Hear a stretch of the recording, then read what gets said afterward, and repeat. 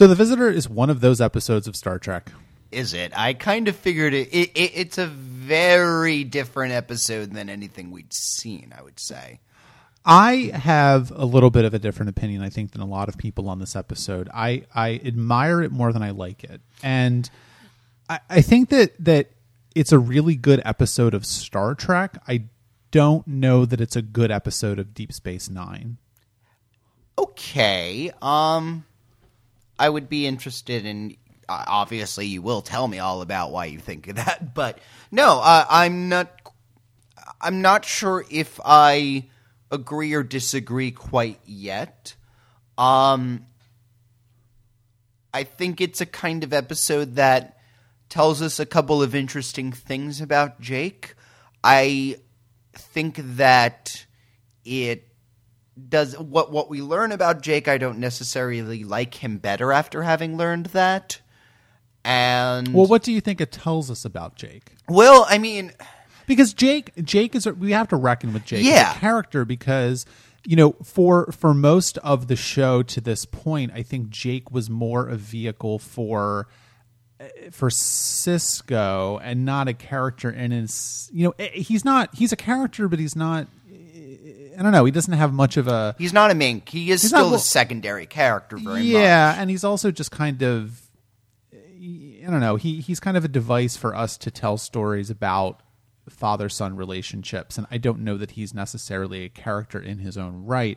And that's not to say that he isn't a character, but this episode is going a little ways towards making him a character. And I would say that this takes him as a vehicle for father-son stories, and kind of comes with the obvious conclusions to that in a way.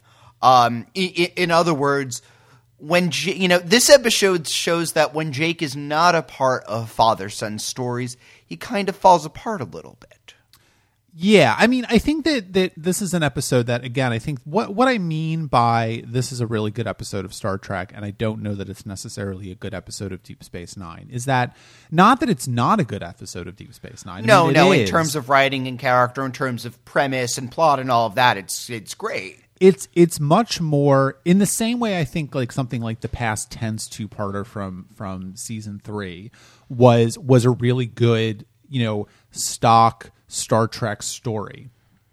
I think that this episode would slot in very easily. You could modify this story to be a Next Generation episode pretty easily. And this is, make this about Wesley and Dr. Crusher. I don't think it would have worked nearly as well. No. But I mean, in the sense of, it's just that kind of relationship. Like I don't know. I think that it's got a sort of standard Star Trek construction to it. I think that it's got a sort of standard. It's a high concept science fiction episode. Yeah. Obviously, it's doing some different things with the depth of characterization that Deep Space Nine has gone into, because we've talked before about how, yes, TNG was a character-based drama, but at the same time, there was less of a continuity there, or a conscious continuity. And so this episode, it does tell us some things about their relationship, about Jake and Ben's relationship. It does tell us about Jake.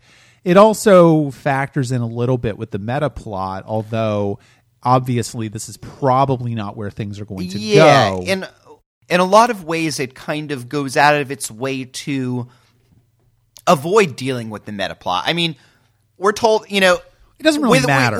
Without Ben, the Klingons will take over the station, which is something we kind of maybe have figured anyway. But I don't know. I mean, I think whether that's relevant or not, we know that Nog is eventually going to go through Starfleet. But we kind of figured that he would do that anyway. This is probably not that. I mean, you obviously know what's going to go next, but as far as this point in time, this is kind of what it seems like Nog is going towards anyway. Yeah. But I think that that's the least interesting part of the episode, though, because frankly, it doesn't matter all that much. Well, and that's, I guess, what they mean. Like, other than that, they mention, those Dominion are still out there, and that's about as far as it figures. It's not like, which, I mean, to a degree, we are going to see whether or not Ben will be instrumental in the Dominion, war, and assumedly he will be, because he's the main character, of the show. So yeah, but they don't really go in. It's not like, for example, okay, well, without Sisko, all of the Dominion come and take over. For example, if we had an alternate plot where Picard disappeared, for example, it may be very possible that the Borg would have taken over. In that one with all the multiple enterprises, we see how things would have been different to a very real degree. I think that this is the only alternate timeline that makes sense for this episode, because of course, this is very much a focused singular episode on the father-son relationship of Jake and Benjamin. And it would not have worked if what was going on in the universe galactically, politically, however you want to say it, that's not the primary focus of this episode. And so it would have been a distraction for them to say, oh, well, there was a giant war with the Dominion and the Klingons and the Federation and whoever else. It doesn't matter, right? It would be a distraction if that happened in this episode. And so they kind of allied that entirely by just kind of saying, oh, well, the Dominion never really did anything and the Klingons kind of did some stuff, but it didn't really happen that much and blah, blah, blah. So that's kind of dispense with that because it's not really all that important to the episode. I think that, for me, I think the reaction that you have to this episode, I mean, it's very well written. It's very well acted. There's a depth of feeling to it, which is profound. And I think that it really does go to show you the ways in which Deep Space Nine, I've talked before about how it does some interesting things with the Black experiences, specifically in America, because this is an American television show. And, Avery Brooks famously said about this episode that he really appreciated this episode in particular because seeing a loving relationship between a Black father and son is not something that we generally see in American popular culture. So, that's all great. I think that it's very, very well done. At the end of the day, though, I think that you have to look at it and you say, what am I getting out of this? It's a very, very personal story, and frankly, I can appreciate the relationship there, but for me, what would be the difference? I guess that's the question. What would be? Imagine, let's say there's an anthologized science fiction show. Every week, it's a completely different cast of characters and premise and everything like that. Let's say we have an episode of that. We'll strip out the specific Dominion references, there is very little that, is tied to the meta plot, and just have it about a father-son, father dies in an accident, disappears in an accident. It would be the same show. There is, I guess, nothing inherently DS9 about it other than it's the same cast. And so it feels a lot smaller in a way. Is that a bad thing or not, I guess, is the question. No, I don't think it's a bad thing. I sound a little more down on the episode than I am. I mean, I really do like this. Well, I said that I admire it more than I like it. I think that that doesn't mean I don't like it. I do appreciate the episode. I do find some enjoyment out of it. But it's not... For me, the outsized reputation that The Visitor has in relation to the rest of Deep Space Nine, I think that for all of its faults, I think that TNG is more than the sum of its parts. I think Deep Space Nine is more than the sum of its parts. In the same way that I don't think Voyager or Enterprise are more than the sum of their parts, and I kind of use that as a benchmark for how I feel about something.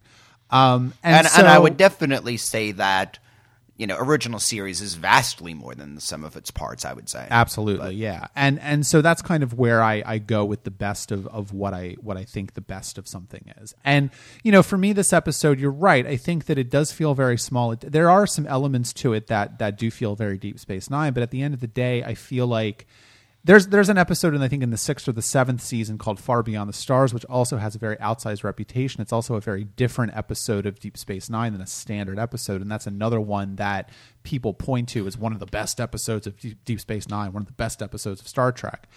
And for me, I feel like it does a little bit of a disservice to the grunt work that the writing staff and the production staff on Deep Space Nine, and the acting staff, frankly, too, that really have they've built something different in the Star Trek universe and its storytelling style And The Visitor is very much more what people expect of Star Trek, or a version of Star Trek. And that's why I don't like the sort of, this is one of the best episodes of Star Trek ever stuff. Because, I mean, I don't necessarily agree that I would think of it as, I mean, it's certainly a very striking episode. I mean, from the very beginning, when you realize this is a flash forward, they've never done a distant future flash forward like this.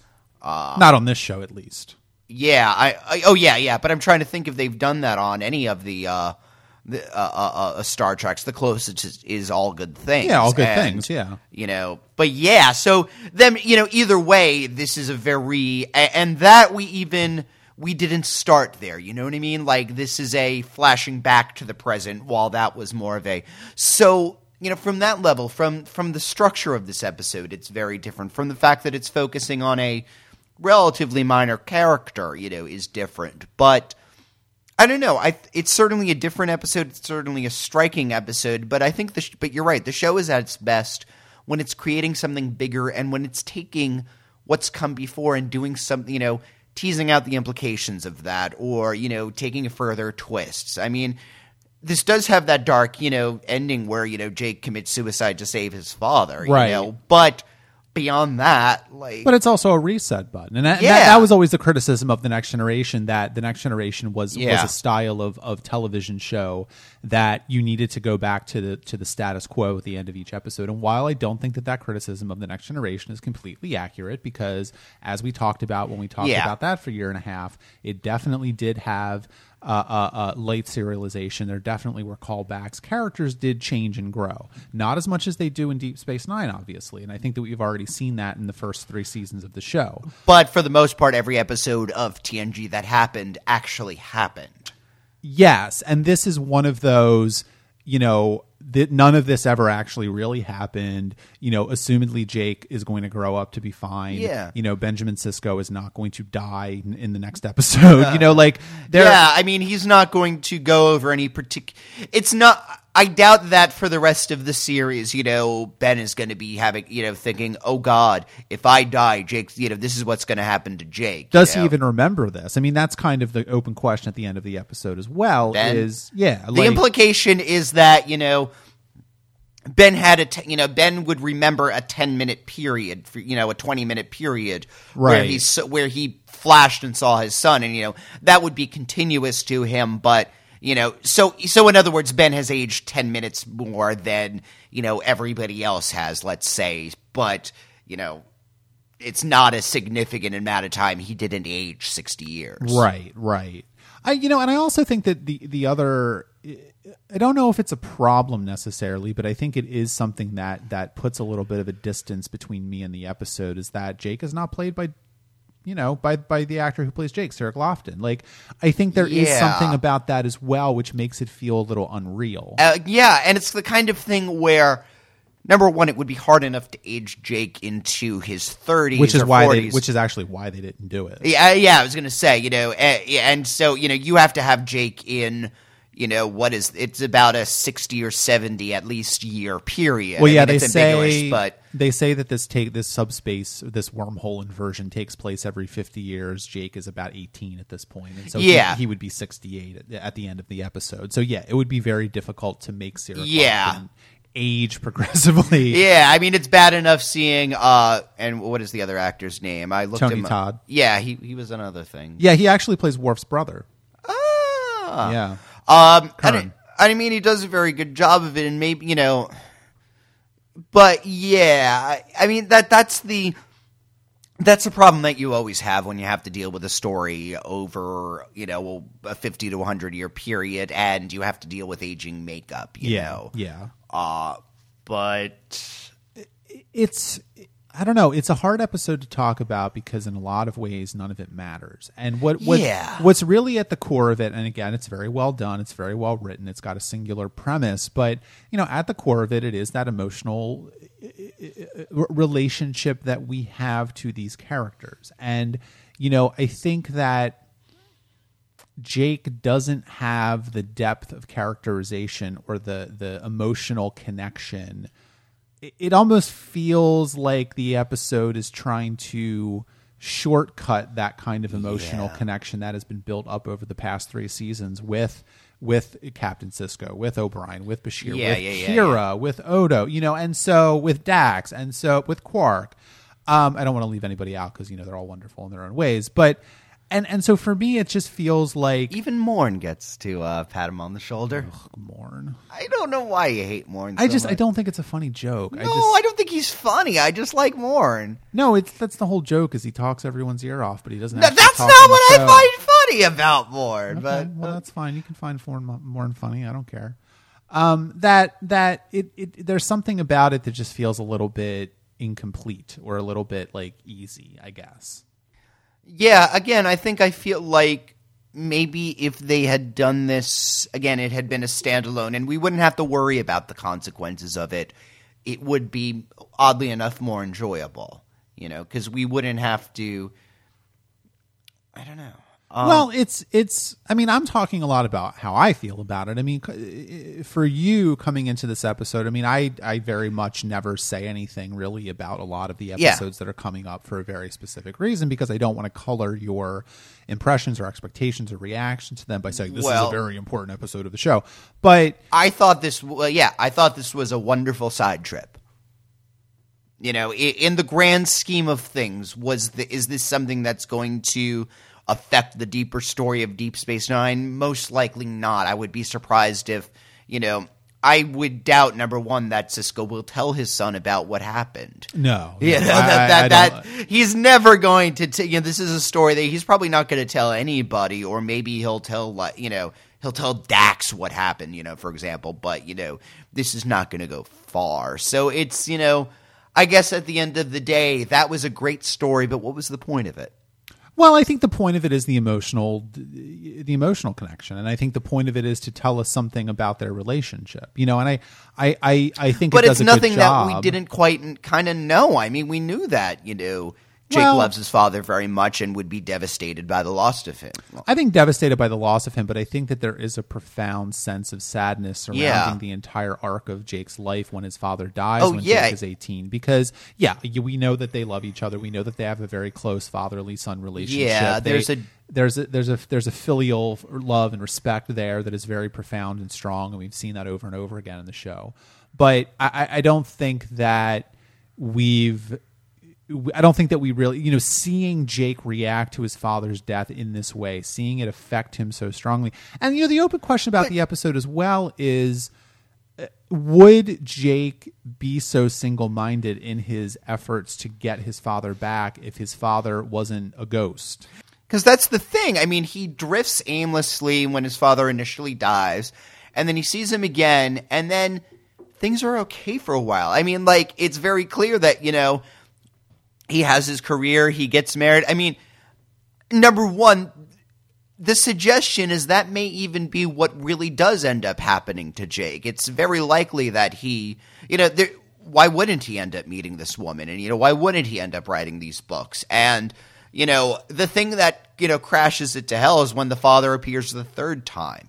Yeah. And at that point, that's when he begins to develop, and he loses. So, yes, the implication is without that, then, he will give, his father that grandchild, and, he will write more books, and, that will be Jake's life.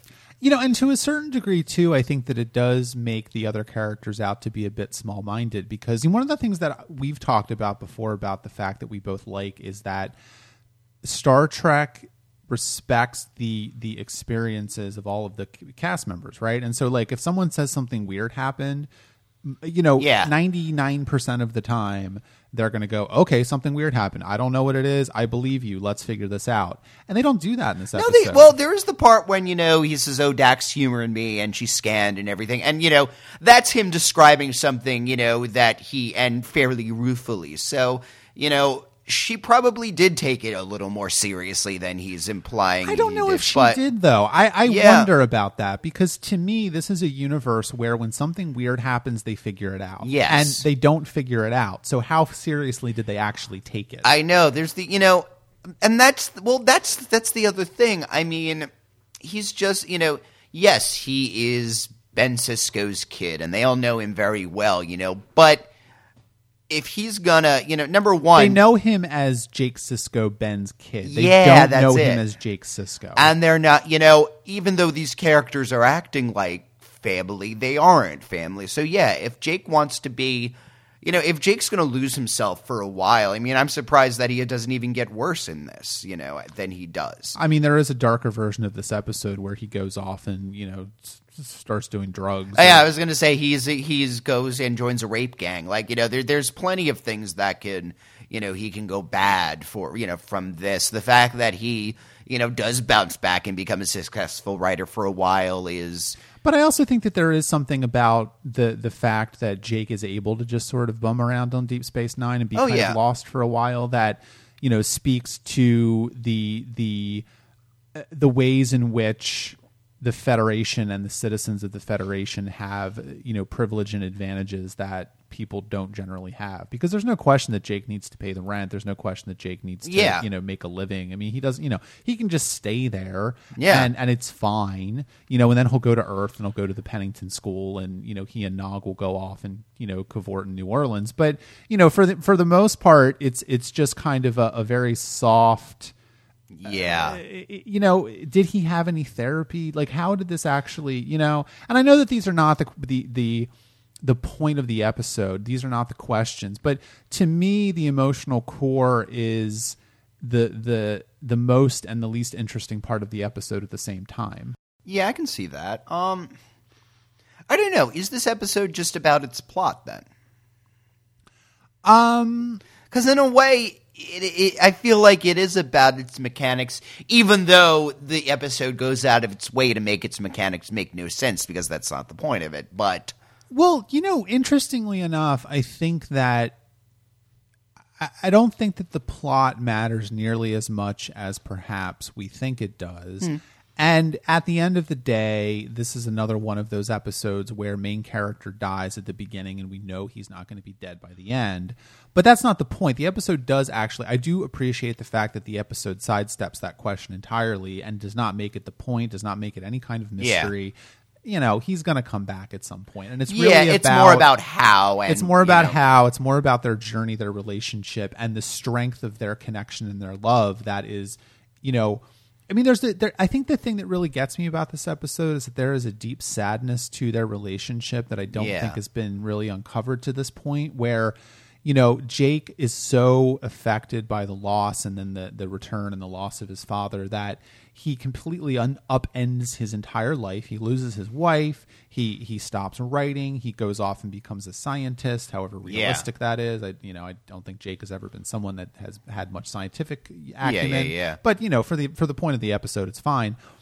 And I can totally accept that someone like this who had this singular event and really could be driven to do this. But Jake is no Wesley, but he's a smart guy, so yeah. But it makes Jake out to be kind of brittle because that was it. Like he's I mean, that's part of the point. Jake is not Starfleet. He's not Starfleet material. He doesn't want to be Starfleet material. He's an artist. So yeah, he's going to be a little sensitive.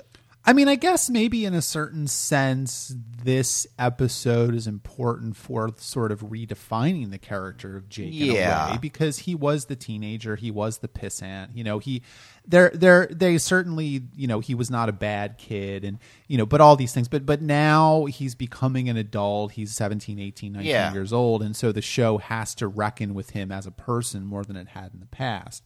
And maybe this is the way the show is starting to redefine the character of Jake a little bit by, you're right, making him a sensitive artist. I really enjoyed this episode, watching it, but this hasn't felt like it's had that much to sink our teeth into. Like the rabbit hole hasn't gone in as deep for us as it, can. Then again, we've been talking about it for almost a half hour, so. That's true. Yeah, well, I remember this episode in a couple weeks. I feel like I might not. I asked you this question maybe to wrap this conversation up. We can move on to Hippocratic Oath, but do you get or do you understand why this episode has such a big reputation? This was... I guess no. This is, in some ways it reminds me of The Inner Light in that it's an experience that doesn't actually happen, but But the Inner Light, compare the two. I mean, they're nothing alike. The Inner in Light terms of import. was a beautiful dream episode, and this is, maybe that's really that's the core of this episode. I think is that this is DS9's Inner Light, and the Inner Light was a beautiful meditation on the importance of life and living and family, and this is a deeply sad and hollow look at someone who had their life destroyed by losing someone. And so if you can see the differences between the two shows, maybe this is how you see them. Maybe this is the difference. Yeah. I don't know. All I know is this didn't affect me nearly as much as Inner Light did. Well, I don't know. I mean, do you get what I'm saying, though? I mean, do you think that there is a profound difference between the Inner Light and this episode? Yes, I do. I mean, I definitely do. I'm just saying in terms of, structurally, they remind me of each other. But, I guess I'm not feeling with this episode. I liked it watching it, having talked about it. I feel I'm less into it. And, yeah, I don't know why it's as popular of an episode as it apparently is. Actually, that surprises me, you're telling me that. I guess a lot of people have unresolved daddy issues. Well, that's fine. They're allowed to. No, I mean, I think that might be part of it too. I think that there is, the Inner Light is a beautiful episode, and it's, it tells us a lot about Picard, and it's very life affirming and all of these things. But, this episode is not that. I mean, that's okay. Like, it's okay. No, and it is okay. If I had left this episode feeling like, oh, that was very poignant, and oh, how sad I feel for it, but that's not how I felt at the end of it. I felt like, okay, this was a very interesting story. Yeah. Yeah, that could be. I mean, the emotional core of it might not be hitting for you, and I don't think it hits for me either. And I think that maybe is why I admire it more than I like it. Do you know if that makes sense? Yeah, yeah. I mean, it's. I think comparing it with Hippocratic Oath is going to be interesting because I think that Hippocratic Oath is, maybe this is our way to transition out of talking about the Visitor, but I think that it's an interesting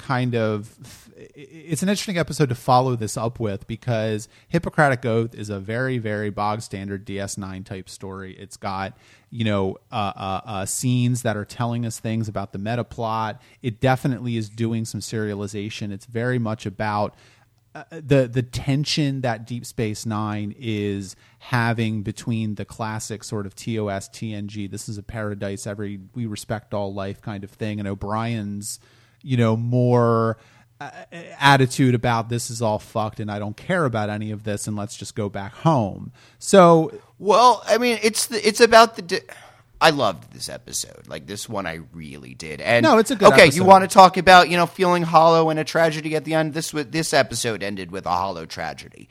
This episode ended with, if the O'Brien-Bashir friendship is not irrevocably destroyed, it's going to have a long breach. Spoiler alert, it's not. I mean, it's one of those things I mean, I figure they're eventually going to patch it, but it's not like they're going to go back next episode to being best friends again. I don't know. I don't remember. I mean, I think that I don't know. Sometimes I think that the serialization aspect of Deep Space Nine does get a little overplayed because at the end of the day, this episode ends. Yes, it's a little more ambiguous than your bog standard TNG episode.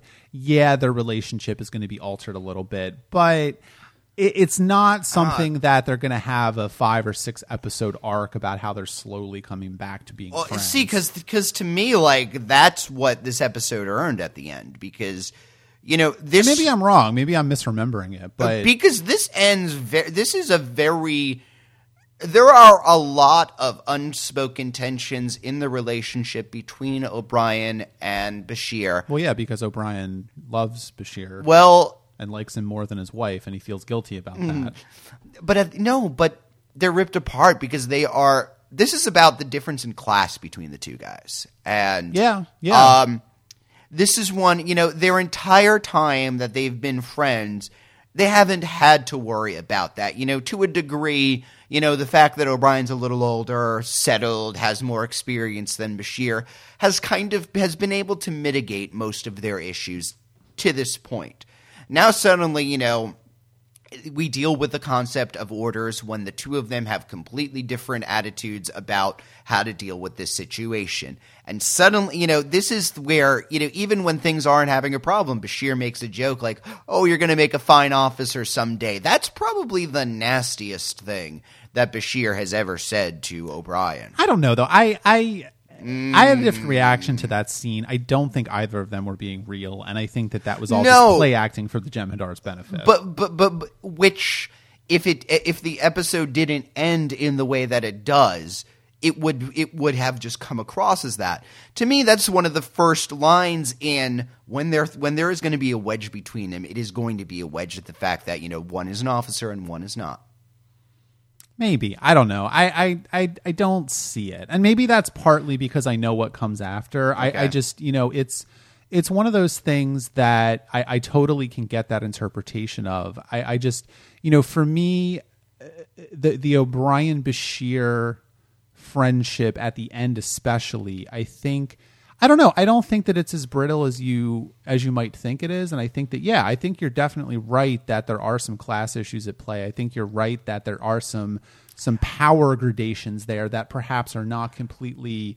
I mean, the fact that they're told, you know, that thing at the end where, you know, the Jem'Hadar commander says to O'Brien, well, you're a soldier, right? Explain it to him, you know.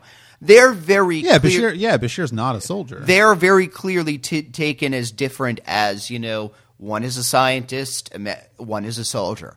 And now, yes, this is Star Trek. They're ultimately going to be able to, you know, rise above their differences and figure, you know, this is a society in which a scientist and a soldier can be very good friends. But we never had an episode of TNG ending on such an unresolved note between two main cast members. Yeah, that is true. And I guess, you know, the reason, you know, this episode left me hollow is because this is a breach and it ends on that very dark note. I mean, it's not even like, you know, Bashir saying, oh yeah, I don't feel like, you know, playing darts this week, you know, maybe later. And, you know, O'Brien's, you know, not having that. Like, they can't even, you know, this has been a big event for them. Yeah, I think so. And I think it's a little bit hard to talk about just because, I don't know, their friendship doesn't really get breached. I mean, they're always friends. And I think that, you know, it's one of those things where if you look at it and you say, if you compare it to how the episode starts, right, and they're talking and, you know, Bashir, O'Brien's complaining about Keiko and the fact that he set up his workshop in their bedroom and how she thinks that, you know, that's a subconscious desire to push her out of their life. And, you know, Bashir's the one saying, no, actually I think it's profoundly different because, you know, that means that you actually want to be close to the place where you associate. But that's so bullshit too. Well, of course, you know, it is. But I think it's interesting that, you know, the episode starts with O'Brien basically saying, without saying it, that he wants his wife to be more like Bashir. Yeah. You know, and there's, I mean, at a certain point, it is a little sort of mid-90s too, because I don't think that two people in the Federation in the 24th century would be that uncomfortable with the idea of bisexuality, but whatever. No, you know, to me, O'Brien, to me, it was less about, you know, bisexuality and more O'Brien doesn't want to admit that he really cares about Bashir in a brotherly way. I mean, there's been a couple. I don't know. I think that watching it this time, I think there's a little more than brotherly stuff going on there. That's fair. I'm thinking about the scene in a few episodes ago when they're drunk and, you know, Bashir's like, you know, finding it hilarious, trying to get, you know, you know, O'Brien to say he loves him, you know, and the closest he can get is I don't dislike you or something like that, you know. And, you know, I think, you know, to me it comes off more as O'Brien becoming uncomfortable with expressing, you know, affection and Bashir finding that funny. But again, here's another class difference. Oh, yeah. No. You know, here is, you know, Bashir is more educated, you know, probably, you know, and O'Brien's a working man. Not to say either of them are going to be any less cosmopolitan, but, you know. I mean, you know, O'Brien in a lot of ways is, you know, the audience stand-in character in the show. And he is... Yeah, he's obviously a 24th century Federation citizen. He believes in blah, blah, blah, the sanctity of life and all this stuff. Or does he? I don't know. I think that the Jem'Hadar stuff is interesting, and we'll talk about that. Well. But, you know, I don't think that we can also ignore the fact that Bashir is a lot less pragmatic than O'Brien. And O'Brien is just really kind of tired. He doesn't want to deal with any of the high level stuff. He doesn't want to make those decisions. He just wants to go home. He wants to do his job and go home. And if he gets into a situation like this where he gets kidnapped, well, I guess he gets, POW kind of thing, really kidnapped.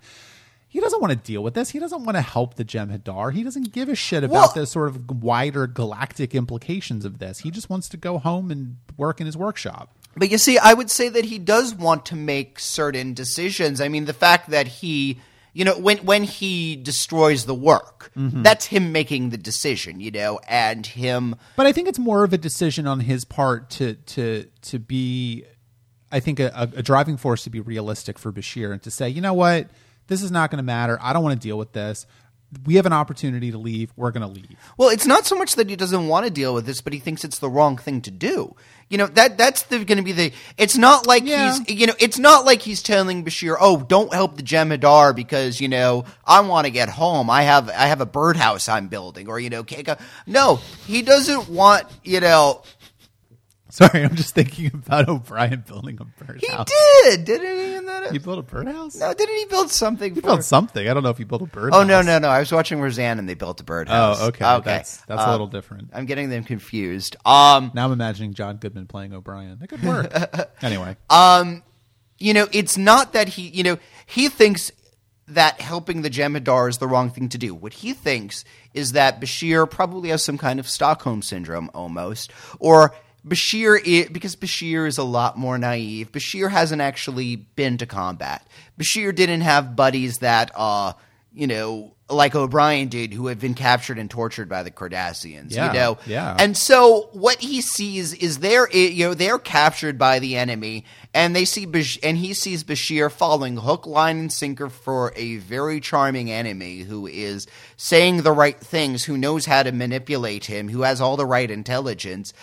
He's trying to save Bashir from what he thinks is a very, very bad call.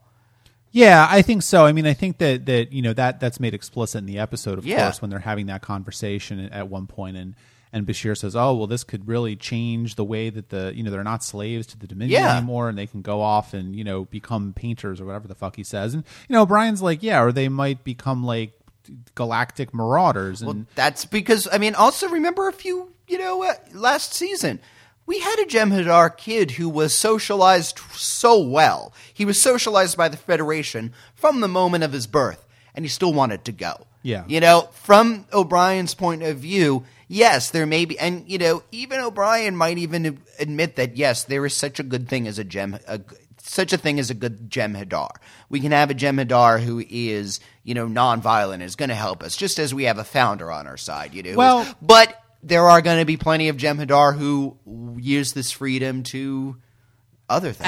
And I think that this episode is also the first time that we get a name for that stuff that they're addicted to, Ketracel White. In the Abandon, the episode with the baby Jem'Hadar, they it was don't know. Just called some kind of enzyme. They didn't know what it was. And so, if I think that this episode is difficult to talk about. It's a good episode to talk about. I think it's an important one for the evolution of the concept of the Jem'Hadar, the concept of the Vorta, the concept of the founders in the Dominion. And now, who are the Vorta? I got confused. Oh, so the Vorta. Do you remember at the second season finale, the Jem'Hadar, where the actual name of the episode, not the actual Jem'Hadar, the Eris, I think her name. Oh, okay. So that's a separate. That's a Vorta. Yeah. So they're kind of the in-betweens between the founders and the Jem'Hadar. Usually, okay. Yeah. All right. And the Vorta are a concept that I think they come back pretty soon, actually. Okay. They weren't in the third season at all, and they kind of become they do become a very important thing in the sort of the ethos of Deep Space Nine. But what this makes me think is, if you talk about the Jem'Hadar, and there's always a discussion, I think, among Star Trek fans about, is the Jem'Hadar the most sort of anti-Star Trek thing that Deep Space Nine did? Because, again, Star Trek is a franchise that believes in the sanctity of all life and believes that everybody can communicate with everyone else and get along. And the Jem'Hadar seem to be programmed from birth to be destroying, killing machines. And, how is that in line with the Star Trek ethos? Yeah. Now, I think that this episode kind of says that it's not that the Jem'Hadar are genetically programmed to be killing machines, although they might be, but I also think it has something to do with the Ketracel White. because the Jem'Hadar commander, whose name is some Garanat or something, seems like a pretty reasonable guy. Well, that's the question. And I don't know if the commander is going to reappear again, because he is a pretty big mystery as to why is he. They don't find out. They don't even really come close to finding out why this worked for him. Yeah. He's just a genetic anomaly. He's a mutation. I mean, that happens, but is it as simple as that? It's left. That's something that Bashir suggests, but it's not like they come to any definitive conclusions about that. And frankly, the commander leaves on such a note that he could, they could bring him back. I feel like, bringing this up only to, never have this question again is a little. He runs for Federation president in season 6. Oh, that's nice. Yeah. He doesn't win, but But the point is, the gears are turning in Bashir's mind. He started on a project that he wasn't able to finish. I don't think that this is the last he's going to think about that idea. This is certainly not the last Jem'Hadar we're going to meet. No, that's true. Yeah. So, this does feel like an episode that does introduce some points that we're going to deal with those later. Like, it's putting out some stuff. I mean, this is still early in the 4th season. Yes, that's very true. And I think the 4th season is probably the season where the show really becomes what it becomes for the rest of the run. Okay. Well, I want to talk about the Worf subplot because I think it ties in very nicely with the theme of the episode, because Worf is trying to fit in on Deep Space Nine. He's trying to figure out how he works here. He's having a lot of trouble. He doesn't really trust Odo, which is interesting. He thinks that Odo's not doing his job because Odo is not doing his job in the way that Worf would.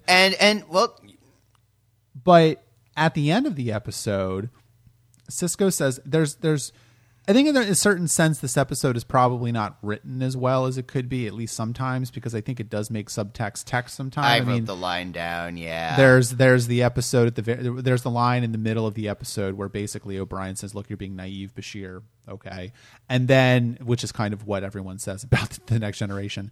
And we've said it as much about the Federation. And then there's a line at the end of the episode where Sisko says to Worf, oh, well, DS9 is shades of gray, and it's kind of like, okay. This isn't some Deep Space franchise. Babylon 5 means something. That was their response to that line, wasn't it? I don't know.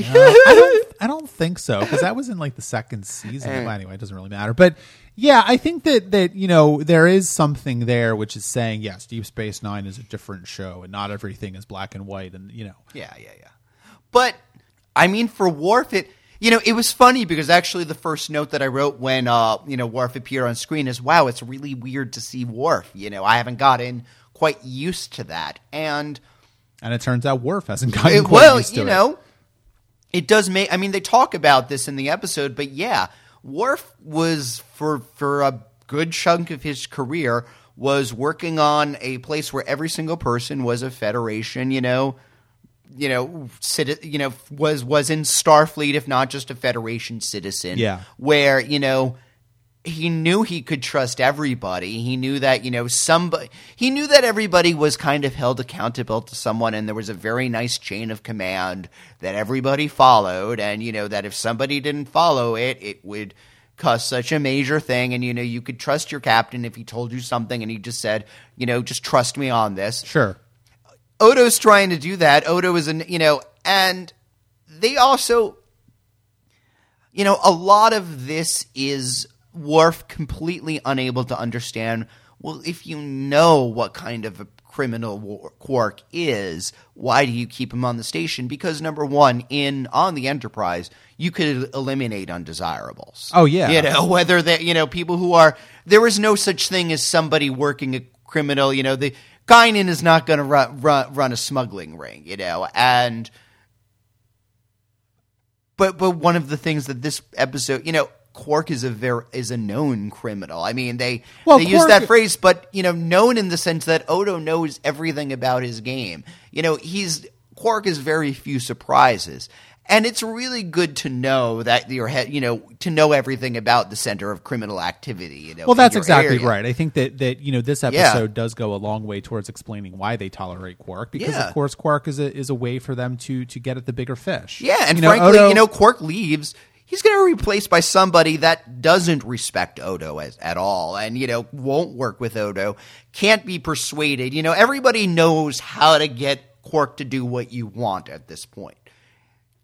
Arresting him would mean having to start from scratch. Yes, and Worf doesn't realize that. I think that, what Sisko's line at the end of the episode is making explicit what maybe should have been implicit, but anyway, is that Deep Space Nine operates very differently than a Federation starship, operates very differently from the Enterprise, obviously, and yes, Odo doesn't go after Quark all the time. Now, yes, there's a line that Quark can't cross. I think that if Odo saw Quark pull out a phaser and kill someone, Quark's getting arrested. But there's also the thing that we all know that Quark would never do that too. Right. Like that's the other thing. Like that's the thing too, which I actually kind of like about it, is that Worf's introduction in the show is handled very interestingly, and I think you see elements of that in this episode because he doesn't know these characters. Yeah. And they don't know Worf. And so we know Worf, we know these characters, so we kind of know the score here, and we can see why there's some tension and why they're maybe not understanding each other as well as they should be. Maybe they will in the future. But at the beginning of Worf's journey on Deep Space Nine, all he sees of Quark is, here's someone who's committing crimes, we need to arrest him. Yeah. Without knowing all of the context, without knowing the relationship that Quark has with the rest of the senior staff, without knowing the ways in which Odo uses Quark to get at larger things. And frankly, too, I think that, when O'Brien calls Bashir naive, to a certain sense, I think that you could also call Worf naive in this episode. But at the same time, we also... I think Worf is completely justified in mistrusting Odo, because Odo has earned the point where he can say to Kira or Sisko, listen, I need the runabout. I can't really talk about it. Okay, well, in the past, because Odo has demonstrated time and time again, he's going to use his power responsibly. He's going to use his authority responsibly, and he's ultimately going to do he ultimately has a reason for all of that. And if he isn't telling you something, well, he has a reason too for that. Worf sees somebody who's not a Federation citizen, who's letting... Not a Starfleet officer. Yeah, not a Starfleet officer let Quark get away with all these things. How does he know Odo isn't irrevocably corrupt? We know he isn't, but Worf doesn't know him from Adam. Well, I think it's an interesting question. I think that there's some part of that which is true, but I also think that it goes into Worf's straight-lacedness. I think that it's... I think that Worf... I don't know that I necessarily agree with that criticism of it, just because I think that Worf should realize that Sisko is not going to tolerate a rogue element being in control of security. But how? He doesn't know Sisko. Well, but if you're making the point that a Starfleet officer is always trusted, well, I guess I'm maybe going that far, especially considering how Worf has seen a few Starfleet officers who have been corrupted in certain ways or making errors. I think it's less about Worf not trusting Odo and more about Worf seeing that Odo is not doing what Worf himself would do. In general, and Worf is always someone who thinks that he knows exactly what to do. I don't think it really has much to do with Odo. In general, it's a sign that Worf isn't, at this point, the best fit for DS9 in a lot of ways. But I think this episode, he's a main cast member at this point. He is going to grow into it. He's going to learn stuff. Yes, but let's be very honest. I think that Odo has less reason to trust Worf than Worf has to trust Odo. Well, which is Odo's point? He says, look, I don't report to you. He has no. And remember too that Odo has had more than one Federation security officer appear, and he's had more than one. He had to go to Sisko in that episode and say, listen, what's going on here? Am I still in charge of security? I think Odo's a little gun-shy. And here's somebody that's, and this isn't even a Federation security officer at this point. He isn't even wearing gold. That's, and I think that's, Odo's point is basically, listen, mind your own damn business. Do your job. Don't do my job. I got this. Odo is, yes, maybe Odo shouldn't have been quite as cantankerous, and, maybe he could have explained better, like, listen, this is part of a much bigger case, so let me, which I am investigating. Maybe he could have explained a little, but Odo's big point is, this is none of your fucking business, let me do my job, leave me alone. Why are you, eyes on your own paper? And I think Worf did learn his lesson. Yeah, which is why I say, at the beginning of this episode, he isn't a great fit for DS9, but he has some growing up to do. Maybe he has some stuff to learn. There is this is. I'm honestly actually thinking a little bit about Dax having her, intern, and how he's all surprised that she's playing Dom Jot, and she's and part of the point is that there is this by the book thing, but here this is where actual people are living, and nobody goes by the book in real life, and you have to wing it a bit more. Yeah, I think so, and I think it's also interesting that Kira is only one of the other people that Worf has interacted with so far on any sort of level, because in the first part of the episode, Worf and Kira are kind of sitting together. So it's kind of interesting that there's some tension there too, I think, because here is someone who's above him in the chain of command. She's the first officer of Deep Space Nine. She's she can give Worf orders, but she's not in Starfleet. And I think that if you look at this and you say Worf is someone who's very comfortable with the chain of command, Worf is very comfortable with understanding the black and white stuff. I mean, that's the whole point of the line at the end of the episode. That he might have some trouble integrating with Kira as well. I don't know. One more thing I want to mention before we wrap this episode up is just kind of a meta plot check-in. They have that scene kind of in the halfway point of the episode where they're all in the wardroom talking about the Klingons again. And apparently the Klingons are looking to invade Bajor. I didn't catch that. So that's not good. I'm worried about the Klingons, but at the same time, out of all of the plot threads that they've thrown up at this point, so Cardassia, the Founders, Bajor, the Emissary, I find the Klingons the least interesting. You're going to have a fun time with the fourth season then. Okay.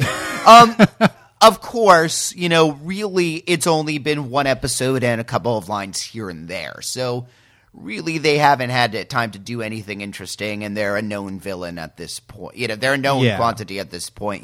It's not like there are mysteries behind the Klingon to the degree that there are mysteries behind the Founders, for example. I have never made a secret about the fact that I don't really like Klingons. I don't think they're very interesting. There are Klingon episodes of The Next Generation I like, but more because they're good episodes, not because they're necessarily about Klingons. I don't get the Klingon love, although I think I can understand it. But I will say that, and I think I may have said this before, that maybe when we were talking about Klingons in The Next Generation, that the Klingons on Deep Space Nine, when they come in, they do interesting things with the Klingons in Deep Space Nine, and I think they make them much more interesting and much more dynamic than they ever were in The Next Generation. Okay, good, because my worry is that we've already seen a major Klingon arc, and Worf was intimately connected within in that, and what can we do really? Haven't we dealt with enough? So not that I don't trust that the show is going to find new interesting wrinkles or places to take it.